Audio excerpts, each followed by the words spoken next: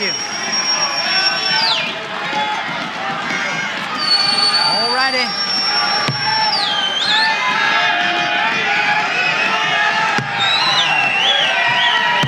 All right.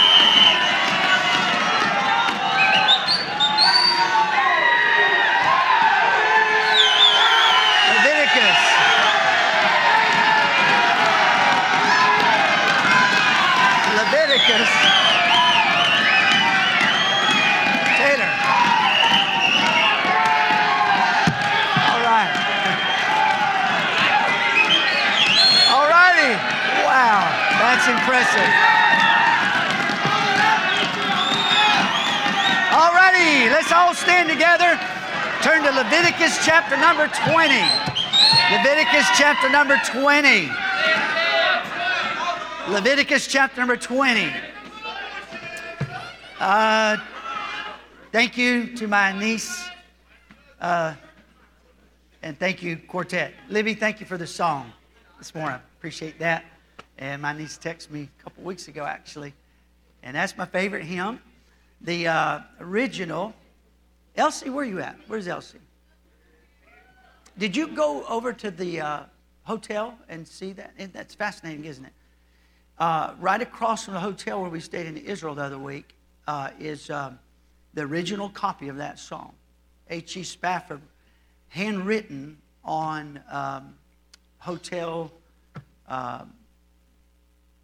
stationery. Stay out of my preaching. Thank you. Hotel stationery. And then a story and newspaper clips and so forth. That's my favorite hymn. Unbelievable hymn. Wonderful story. And so thank you. Thank y'all for singing that. You did a great job. And also, I want to recognize BJ. I appreciate him and love him very, very much. And is it really? I'm so sorry. But I love he and his family, and it is so good to see him at school. And Taylor, I missed you somehow yesterday. I don't know how I missed you. I'm really glad to know the college is still standing, you having been here as long as you have now. And then Noah. Noah is my good buddy from down the road in the same county as us.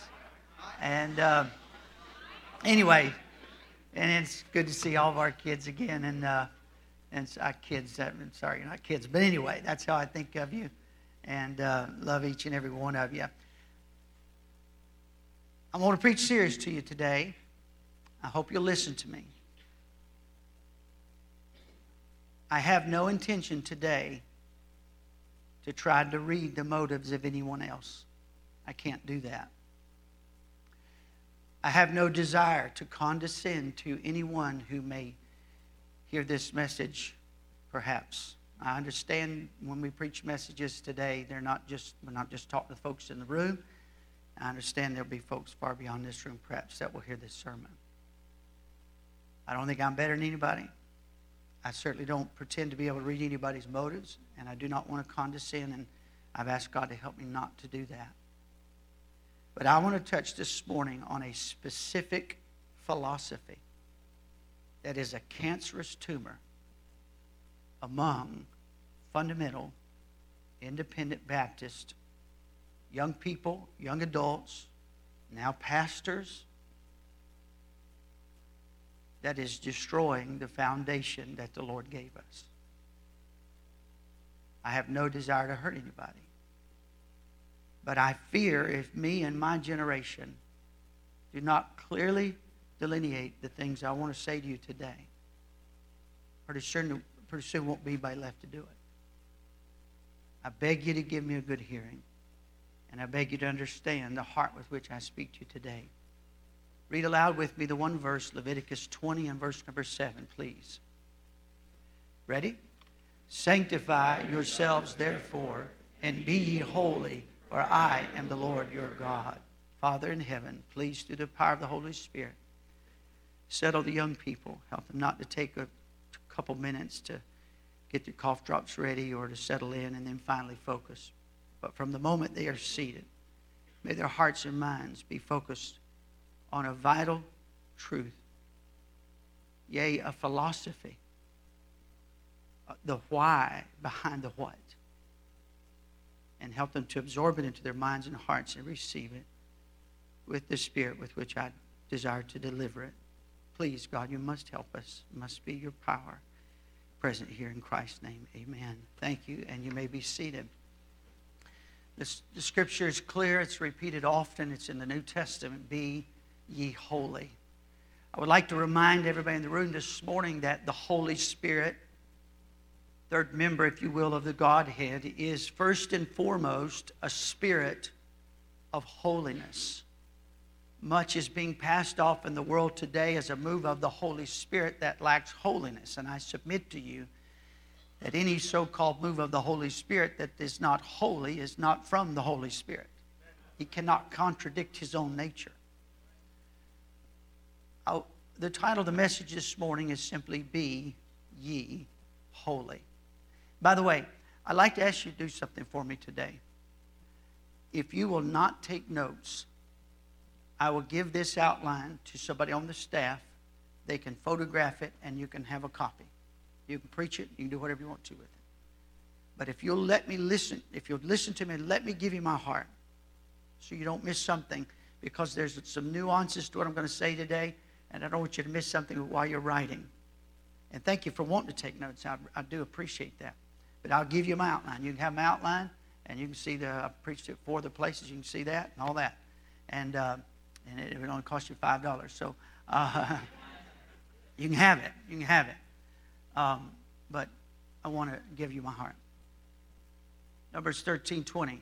The Bible said, Be ye of good courage. 1 Chronicles 16:15. Be ye mindful.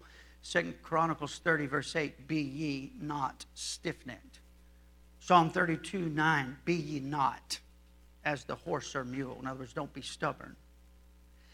Proverbs 8:5, be ye of an understanding heart. Isaiah 65:18, be ye glad. Matthew 5:48, be ye therefore perfect. Matthew 10:16, be ye therefore wise. Matthew 24:44, be ye also ready. Luke 6:36, be ye therefore merciful. Romans 12:2, be ye transformed. 1 Corinthians 15:8, be ye steadfast. Be ye unmovable. Be ye always abounding in the work of the Lord. 2 Corinthians 6:14, be ye not unequally yoked together. 2 Corinthians 6:17, be ye separate. Ephesians 4:32, be ye kind. Be ye tender-hearted. Be ye forgiving. James 1:2, be ye doers of the word. James 5:8, be ye also patient. 1 Peter 1:15, be ye holy. 1 Peter 4:7, be ye therefore sober. Point number 1. God often tells us to be what He wants us to be. God often tells us to be what He wants us to be. I want you to take note of something. Not once do we read in the Bible where God says, be real. We don't read that in the Bible. Be real. There is an unhealthy preoccupation with a good thing, but to a fault. Certainly none of us in this room would encourage hypocrisy. Probably everybody in this room has been burned by hypocrisy and Pharisaism. But the solution to a weakness is not to diminish its alternate strength. Purity would be the strength. Pharisaism would be the alternate weakness. Every strength has its opposite. The young men in this room that are stubborn could become great leaders. And the great leaders that are in this room probably struggle with stubbornness. And Pharisaism is wicked. We understand that. But its corresponding opposite would be allegiance to purity, doctrinal purity, biblical purity. And I submit to you that to whatever degree there is a problem with Pharisaism in fundamental circles, the answer to that is not to abandon its opposing strength. It is to fix the weakness. God often tells us to be what He wants us to be. Number 2, God also tells us to act like He wants us to act. 1 Samuel 4:9, be strong and quit yourselves like men. O ye Philistines, that ye be not servants unto the Hebrews. Same word as the heathen use this word. What he was saying, the heathen was saying to their troops as they went against the armies of God, hey, act like men. Act like men. The word quit that's used in that verse also used in Genesis 2:7 when it said the Lord God formed man out of the dust of the ground and breathed his nostrils the breath of life, and man became, there's the same word, became a living soul. So you could say it this way, become what you're supposed to become. Quit you like men. Become the man that you ought to become. 1 Corinthians 6:13 says, watch ye stand fast in the faith. Quit you like men. This is the New Testament word, equivalent somewhat to the Hebrew word translated quit in 1 Samuel chapter 4 and became in Genesis 2. Strong says that the word quit there means to act manly. To act manly. Act manly. Act manly. You say, well, I don't feel manly.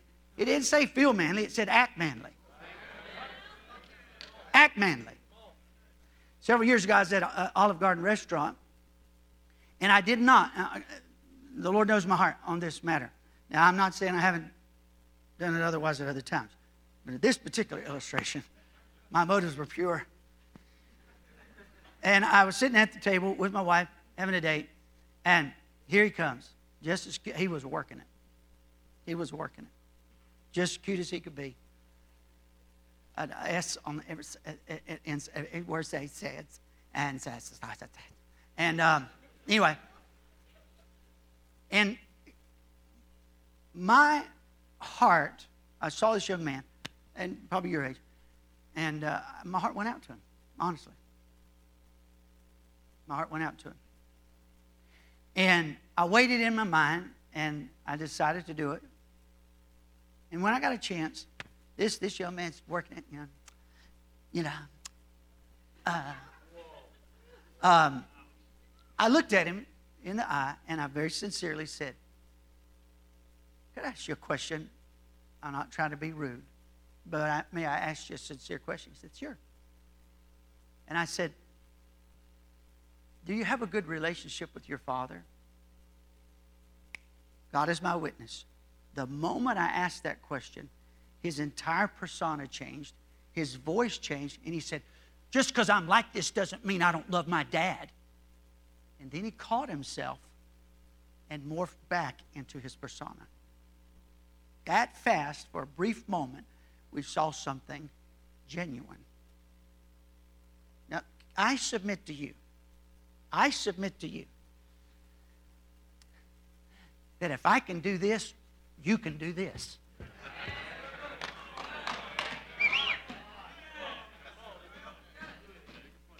I submit to you that you young men have a biblical mandate to act manly. And that has everything to do with the choices you make day to day. 1 Peter 2:17 says, honor all men. You say, well, Pastor, honor, respect. I'm supposed to respect all men. I'm supposed to respect all men. I still open the car door for my wife. I still pull out the chair for her, not as consistently as the car door. But I pull out the chair, and then I help her up when she, no. But anyway, but I still open the car door for my wife. And if I approach a door and a lady's a biological female who identifies as a female approaches the door, and I'm clear that it is indeed a female, then I open the door. And I find most folks are very appreciative about that. Occasionally somebody's not appreciative, but I don't do it because someone's a lady. I do it because I desire to be a gentleman. Amen? And that's why I do it. The Bible said, honor all men, respect all men. You say, well, Pastor, what if you don't feel respect for someone? Wouldn't it be disingenuous to show respect to somebody for whom you do not feel respect? I mean, I wouldn't want to be a put-on or anything. Oh, you mean like Job 29:14, which says, I put on righteousness? Or Ephesians 4:24, which says, put on the new man, or Colossians 3:10, which says, put on the new man, or Colossians 3:12, which says, put on kindness, put on humbleness, put on meekness, put on long-suffering. David said something fascinating in Psalm 35:14. He said, I behaved myself as though he had been my friend. Think about that statement. I behaved myself as though he had been my friend. Let's say that Brother Collins, quite frankly, was not very friendly to me and had not treated me well. And that's true in this case. But anyway, had not treated me well. And quite frankly, had maybe even hurt me or slandered me or attacked me or belittled me in some way. Now, listen to me. If I'm everything God wants me to be, that'll make no matter to me. If my heart is filled with Christ-like love, I will love Him just the same. I will love Him just the same as if I was completely unaware that He had belittled me and betrayed me and criticized me. But if I'm human, it has affected to some degree my spirit toward Him. I'm praying for grace. I want to be like Christ. But in the meantime, I am to treat Him as a friend. And David said, I behaved myself as though He had been my friend. David put on friendliness. David intentionally said, I don't really feel like being chummy with you, pal, but guess what God's commanded me to do? Treat you better than you've treated me. God bless you, sir. Have a great day. Isaiah 61, 1 through 3. The Spirit of the Lord is upon me because the Lord hath anointed me to comfort all that mourn, to give unto them beauty for ashes, the garment of praise for the spirit of heaviness. Let me have anybody a size 42? Anybody size 42? You got a suit coat on? I tell you, no. I'll tell you. Let me do something else. Let's see. If you got a sport coat on and you're bigger than me, stand up. Come on, buddy. Come here.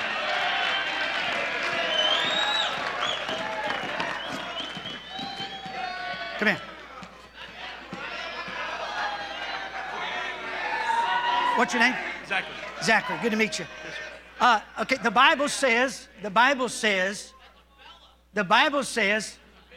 put on the garment of praise for the spirit of heaviness.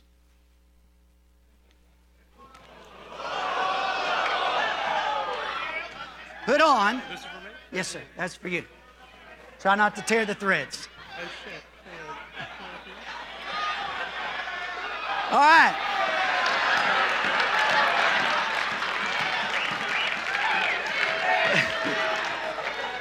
The Bible says,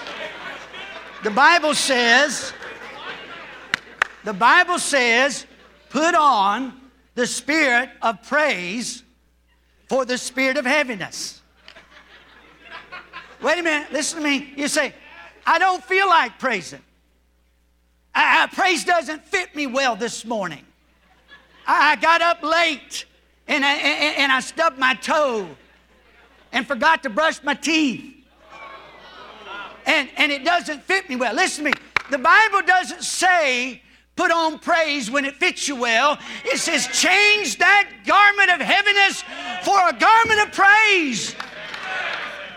Listen, you're supposed to act like a man whether you feel like acting like a man. You're supposed to act like a Christian whether you feel like acting like a Christian. And this idea that somehow, well, I'm not going to praise unless I can do it with all sincerity. Hogwash. We don't praise because we approach worthily to praise the eternal God of heaven. We praise Him because He is worthy of praise.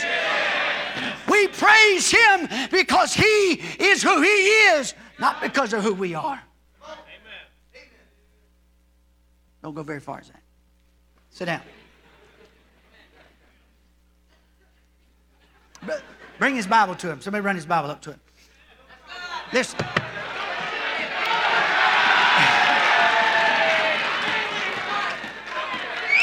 All righty. Thank you. Here's the truth. Listen carefully. Here's the truth.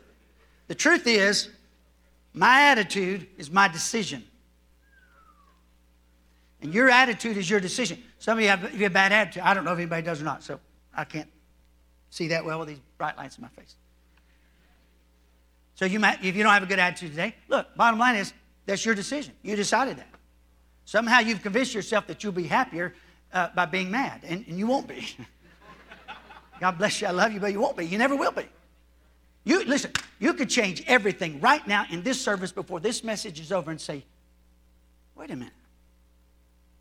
My attitude is my responsibility. Sometime do a little study through the book of Psalms, and as you go through the Psalms, circle two little words, I will. I dare you to do it. Here's what you'll find.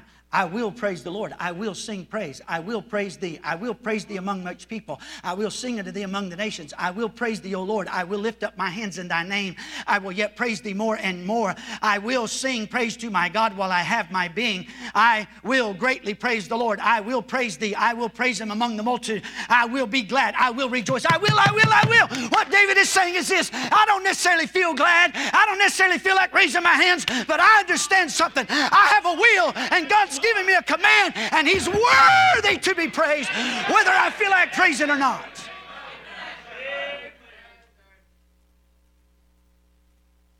In Exodus 28, verse 2, the Bible says, thou shalt make holy garments for Aaron thy brother. Listen to it.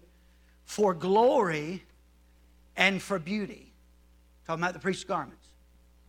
The word glory there means weight, as in weighty, conveying the idea that this is a big deal, and thus showing respect to the office of the priesthood. The word beauty was also befitting the office. The priest was to put on holy garments. Look at me. For show? No. Because being a priest of God is a big deal. Being a servant of God is a big deal. Has nothing to do with me. Has nothing to do with me being in style. It has everything to do with the office with which I stand here to represent. The priest was to put on holy garments for glory and for beauty. And I submit to you, listen, this philosophy that says, I don't feel like dressing up to go to church. I feel like wearing skinny pants.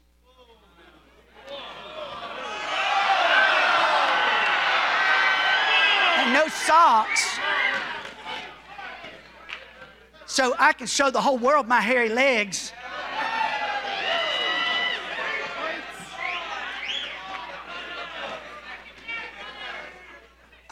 Turn those cameras off. Listen, I submit to you that is not befitting the office to which God has called you. You say, well, I'm not going to be a fake. So was your best man a fake when he wore a tuxedo to your wedding? Were you a fake when you, in high school, wore your nice dress to, if you came to public school, unsaved, prom or whatever, banquet? No. The goal, listen carefully, young people, the goal is not a noun. The goal is an adjective or an adverb. The goal is not sincerity in and of itself. The goal is to do right sincerely.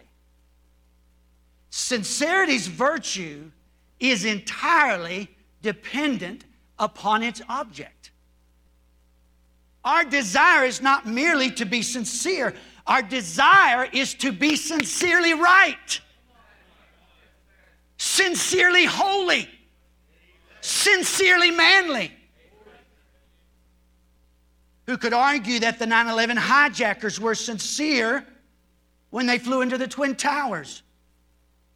When John Payton and Amy Carmichael went to the mission field, they discovered the horrific practice of sati, where when a man died, his wife was strapped to the funeral bier and set on fire alive so she could go off into eternity with her husband. Now, certainly you could not argue that that's somehow a fake thing. They don't really think that. That's pretty sincere. I mean, that's pretty much putting it on the line that you're sincere about what you believe. But I submit to you, there's something more than being real or sincere or genuine as it is being peddled in the world today. You will find the word real in your King James Bible 0 times. You will find the word genuine in your King James Bible 0 times. You will find the word authentic in your King James Bible 0 times. And I know we don't build doctrines on that. The word Bible's not in the Bible. I get it. But my point is this. Where God makes an emphasis, we ought to make an emphasis. 2 times, the word sincere is used in your King James Bible. And both times, once as an adjective and once as an adverb. Philippians 1, 10 and 11 and 1 Peter 2 and verse number 2. Again, I say to you, we don't need to strive to be real. I'm sick up to here. Sick up to here. Well, real church. Real church. As opposed to what? That is a not so subtle dig, probably, at what you used to be. At what you used to be. The goal is to be genuinely holy, genuinely courageous, genuinely mindful, genuinely understanding, genuinely glad, genuinely perfect, genuinely wise, ready, merciful, steadfast. All those verses we read at the outset of the message. Here's what's happened. What tolerance is to the queers. You hear me? The queers cry tolerance. What that means is uniformity of thought. What that means is you think like we think. And if you don't, then you're wrong. But what tolerance has become, real, has become in some Christian circles. Listen to me very carefully. Let me explain so you're with me. Tolerance to the world is like the highest of all values.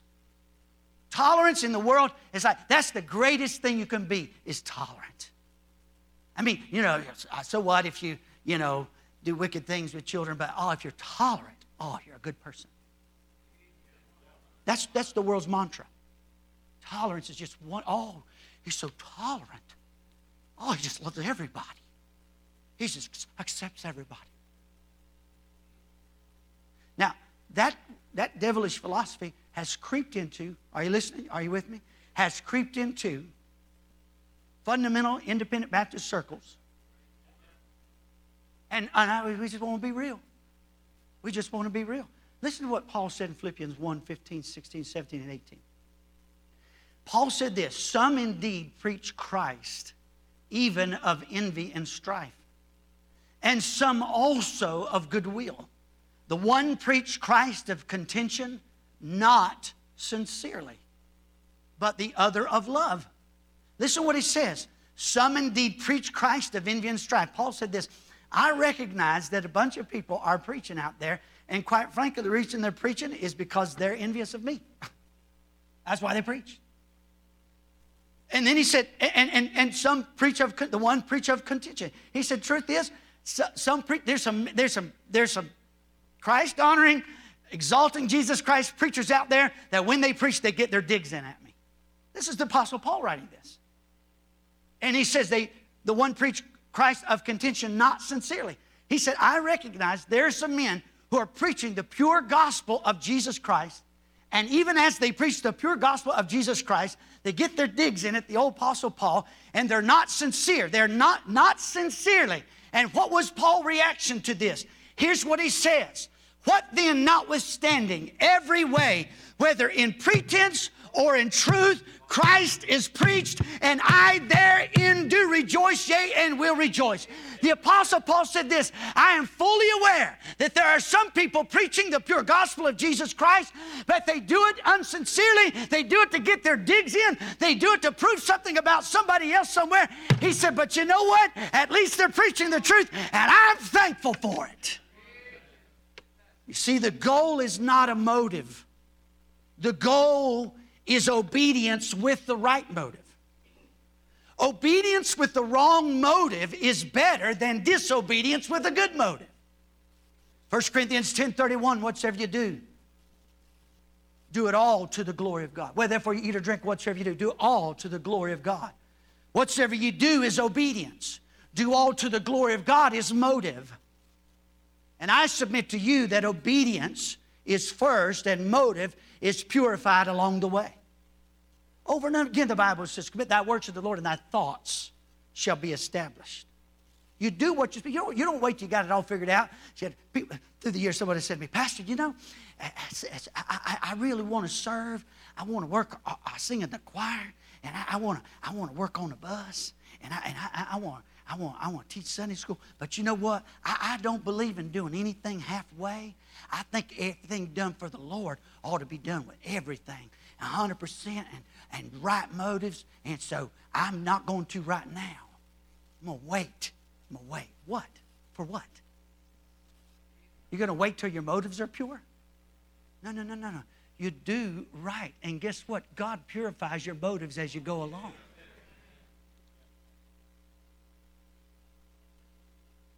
Question for you. When Uzzah touched the Ark of the Covenant, was he sincere? You think Uzzah said, I'm going to tip God. Let's see. I bet he won't strike me. I bet you. Is that what he did? No. He's like, oh, no, the Ark. Oh, the Ark is going to tip. And, oh, what a disaster. God killed him.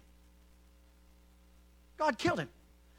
Do you think that Peter was sincere in the garden when he came to arrest Jesus? He took out his sword and cut off Malchus' ear. You think he was sincere? Yeah, he was sincere. But Jesus said, Peter, put your sword away. It's not time for that. He picked up the ear, stuck it back on Malchus.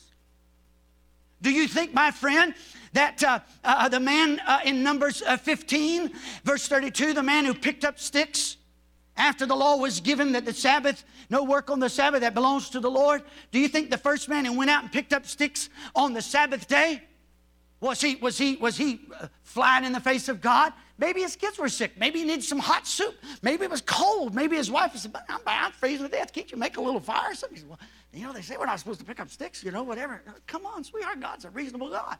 Yeah, okay, well, I'll go. And somebody saw him and reported to Moses, and Moses went to God and said, what do we do about it? He said, have a public execution, and I want representatives from every tribe to participate in the execution. And that man was killed for picking up sticks. Here's the subtle lie. The subtle lie is this, that genuine equals righteousness, and authentic equals holy, which insinuates that if you're trying, you're faking. Do you understand what I just told you, young people? Somehow, if you're still trying to keep all those standards, bless your hearts. You see, we finally realized that God loves us as we are. And God is accepting of everyone. And we're not trying to be all, anymore. We're just real. Question, real what? Let me tell you something. Young people, the foundation that has been laid for you and is being carried on is a biblical foundation. And if it is Bible, then you ought to be loyal to the truth. If you're trying, you're fake. We have a rock and roll church in our town. And bought a Lowe's Foods and went inside, painted everything black, and put some lights in there. Got him a rock and roll band, and they're rocking for Jesus every Sunday. Wow! You know what the name of the church is? This is hysterical. Vintage. Vintage? There's nothing vintage about vintage. Y'all do know what the word vintage means? Yeah. No. Listen carefully. The subtle lie. Genuine equals righteousness. Authentic equals holy. And that if you're still trying to be holy and still trying to be masculine and still trying to be separated and still trying to walk in the Spirit, then somehow you're faking and you need to just let loose and you just need to jump up here. Quick. Come on, Jesus is coming. Come on, hurry. Jesus is coming.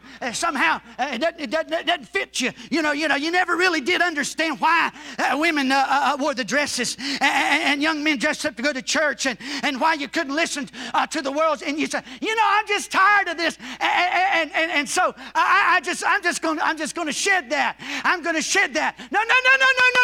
The Bible said, be ye holy. The Bible said, put on righteousness. The Bible said, put on bowels of mercies. God told you to be what you ought to be, and you ought to be what you ought to be, and let Him purify your motives as you continue in obedience. And this philosophy, listen carefully, in this, I'll call it satanic philosophy. Being real becomes removing restraints. Don't you feel better? Doesn't it feel better not to be a fake? And in this deadly philosophy, thank you, sloppiness becomes proof of spiritual enlightenment. Removal of standards becomes adding spiritual maturity. Skin-tight jeans now prove you're no longer a hypocrite. Satanic rock music becomes pleasing to God. An unholy, sultry voice becomes adoration of a holy God. The signature sound of booming bass and driving beat used to conjure up demons on the mission field now somehow brings us into the presence of God. Ye know not what spirit ye are of. Loose behavior has now become liberty in Christ, and less modesty becomes more spirituality, and grandma's Bible outdated and New Age Bible's hip, and the doctrine of preservation has given way to the doctrine of relevance. Did you ever play ball? Did your coach ever say, boys, get your game face on? Did you ever hear that? What's he saying? He said, man, you don't feel it right now, but you need to get your game face on. Do what you're supposed to do whether you feel like it or not, boys. To whatever degree you are sick of hypocrisy in the pulpit or in the pew, I applaud you. I empathize with you. I grieve with you. But when God rebuked His people for righteous lips and hard hearts, His solution was not go out and dirty up your lips so you won't be a hypocrite anymore. No, His solution was get your heart right. If God's people are in fact guilty of being dirty on the inside while acting clean on the outside, the solution is not to dirty up the inside. Draw nigh to God and He'll draw nigh to you. Cleanse your hands, ye sinner, and purify your hearts, ye double-minded. God wants the hands and the hearts clean. What is right to do is right to do, albeit done imperfectly. It's better to do right perfectly than to do wrong perfectly. Do right imperfectly than to do wrong perfectly. It is better to do right with imperfect motives than do wrong with sincere motives. There's 4 ways to grow. We stop doing some things. We start doing some things. And then the how we do it. How we do it. Heartily. With all of our might. And then the why we do it. All to the glory of God. The virtue of the why is predicated on the what. In the end, sin, the what, done with the purest of motives, the why, is still sin. Oh, you listen to me. Rock music is still of the devil. Rock music is still of the devil. You cannot exact spiritual results with fleshly means. I submit to you that it's better to fail while striving than to succeed at quitting. We all know men who've made shipwreck of their lives, men who drifted across the double yellow line and had a head-on collision with tragedy. But the answer is not to remove the yellow lines. Here's the crux. The crux is this. We've become scared to death as being seen as hypocrites. But I say to you, the fear of man bringeth a snare. So let's return to the one fear that dissolves all human fears. The fear of God. Would you bow your heads, please? Heads are bowed, eyes are closed. We'll open the altar if you want to come. I beg you, young people. I beg you. You must establish in your heart and soul what is biblical and what is right. I beg you. What phenomenal opportunities God has given you to be in a place like this. And I remind you, to whom much is given, much shall be required. Someone in the next generation has got to be willing to say the things that are not popular. To teach and preach the truths, the why of what we do. Not just get up and thunder out, you ought to live right and name a few things, but teach why. And help the next generation understand why. Someone's got to be willing to do that. Lest we continue to lose Christian servant after Christian servant to a worldly philosophy. I'm not saying those who've taken this into their heart and mind and life, I cannot judge their motives. I don't know why anybody does what they do. But I have experienced this philosophy enough to show you it's completely unscriptural. Get back to your Bibles. Be ye holy. Would you stay right where you are for just a moment? Let me pray for you. Father, I pray for this group. Please raise up some men of God, some ladies of God who will walk in holiness. Not be afraid of what others think, or somehow someone call me a Pharisee, a hypocrite. Help our minds and hearts to be swallowed up in a desire to please you, to honor you. Give us a hatred for evil and a deeper love for you.